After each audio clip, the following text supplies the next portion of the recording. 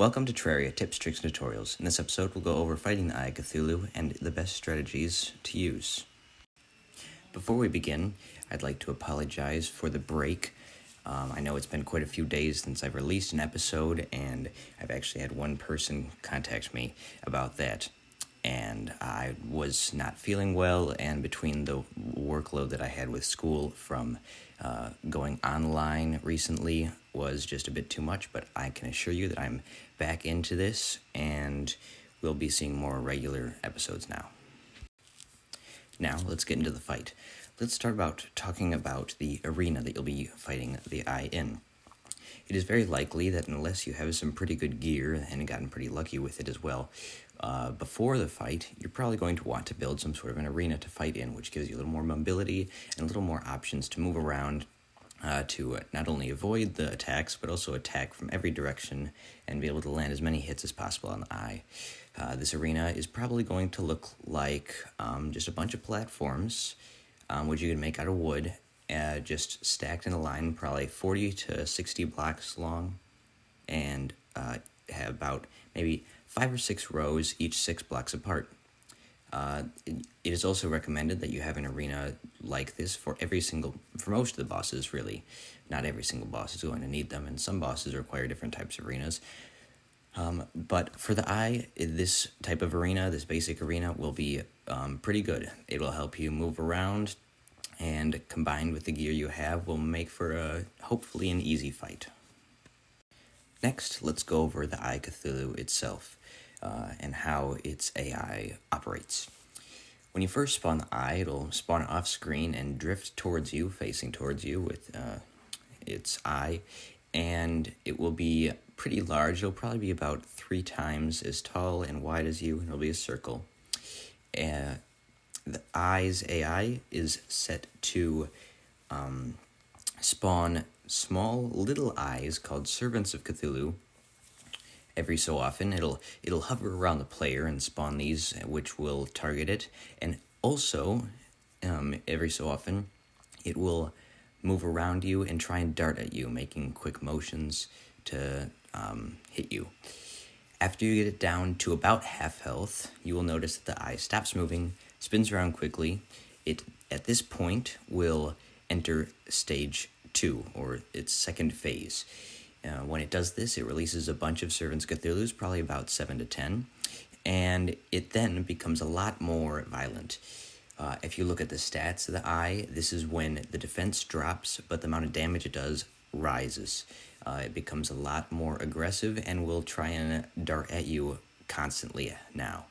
If you are in expert mode, it will actually zigzag back and forth really quickly to try and hit you. So in expert mode, you're going to have to use some pretty good evasive maneuvers to avoid being hit to beat the Eye then. Now, let's talk about some strategies. There are 2 main ways to fight the Eye of Cthulhu, and oftentimes the best way to fight it is actually to kind of merge these 2 together, and that will be going pretty aggressive, and the other one will be staying far away. Aggressiveness is often used if you are a melee class or a ranged class sometimes, but if you are a ranged class, most of the time you'll be staying defensive, if you are mage or summoner. Melee can go a little more aggressive, as their armor will give them more defense to protect them against the damage that the Eye does if they do get hit. However, the ranger actually has decent defense, so it'll probably be okay in some cases, but most of the times the weapons just simply don't do enough damage as fast as the melee, so they'll like to stay far away. Mages and summoners, on the other hand, have incredibly weak armor, especially at this point in the game, and they will be definitely wanting to stay away. When you first start in that first phase of the Eye of Cthulhu, you can be a little more lenient with your actions. It's okay if you get hit at this point, because it doesn't do a lot of damage. You'll be able to kill the Servants of Cthulhu, which drop hearts, and you'll be pretty okay to heal by the time you get to phase 2. But you're still going to want to be careful. At this point, if you're melee, you're probably going to want to try and get hits, but kind of do a hit and run, like go in, get a hit or 2, go out, go in and hit it 2. If you're ranged, you're probably going to want to stay moving most of the time. This actually is true if you're any class, you're going to want to be moving most of the time when you're fighting the eye, because if you stand still and the eye comes towards you, darting at you at any accelerated speed, then you're going to want to be able to have time to speed up and move. So already moving will help take care of that. For mages and summoners, you're going to if you're a mage, you're going to be able to attack from afar, most likely. However, if you're a summoner, your job throughout the entire fight, Phase 1 and Phase 2, is going to be just dodge everything. Run away, dodge everything.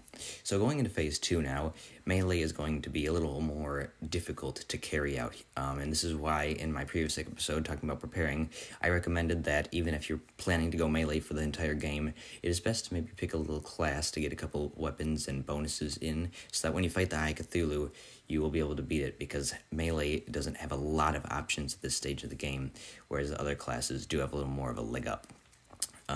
So melee is either going to want to try and continue if you have decent items and you think you can dodge his attacks well enough, but most likely you're going to want to switch to a different attacking method at this point. Rangers and mages and summoners are probably going to be close to the same thing at this point. You're going to either want to go for a lot of hits, which means that you maybe stand a little more still, you don't move as much to try and get the accuracy you need to land hits, but or you can try and just constantly move around, get a hit here and there. But like I said, you're going to likely want to try and get the healthy balance between these two. That way you can get as many hits in as possible, but also prevent yourself from taking damage. One exception is going to be the summoner here. It is going to be run for this. You might have a couple attacks that you want to throw at it, but you're going to want to leave your minions to do as much damage as possible on their own. The only time you might need to do damage during the fight as a summoner on your own is if you're in expert mode. Towards the end of the fight, it begins to zap around a lot. And it's at this point where your minions might be unable to do that much damage, so using your own attacks at this point might be beneficial. And if you are able to kill the Eye of Cthulhu before daytime comes, when it would just go away on its own at that point, then congratulations, you have beaten the Eye of Cthulhu, but with this comes some pretty good drops. Now, in normal mode, you're going to get a bunch of Crimtane, a couple Crimson Seeds, and you're going to get a significant amount of gold. You're going to get some gold coins that you can use to buy things later on. This Crimtane you can bring to the furnace and make Crimtane bars, and with that you can make a few items. You can make an axe, you can make a hammer, you can make a bow and a yo-yo, and there are some other things you can do with the Crimtane. However, you will have to use items dropped by the Brain of Cthulhu for this. If you're in expert mode, however, you do get quite a nice item. In expert mode, every boss drops a treasure bag instead of just normal drops. So you will take the treasure bag into your inventory, right-click the treasure bag, and upon doing so, with items that I said before, you will also have a Shield of Cthulhu. This is an equipment item, so you put it in one of your equip slots, and then if you try double-tapping the A or D button, then you will be able to dash forwards. And if you do this at an enemy, then it actually deals about 30 damage to them. And when you do this, you also gain temporary immunity. So you cannot take damage when doing that, which means that if you're about to get hit in any situation where it could be dangerous, then using that to just dash out of the way or even into the thing so you bounce off of it and don't take any damage is an incredibly useful item, and is likely one that you're going to have for the rest of the game, as it's incredibly useful for dodging not only the attacks themselves, but any monsters that try and hit you. And that wraps up this episode of Terraria Tips, Tricks, and Tutorials. Thanks for listening, and I'd love to have you back in the next episode.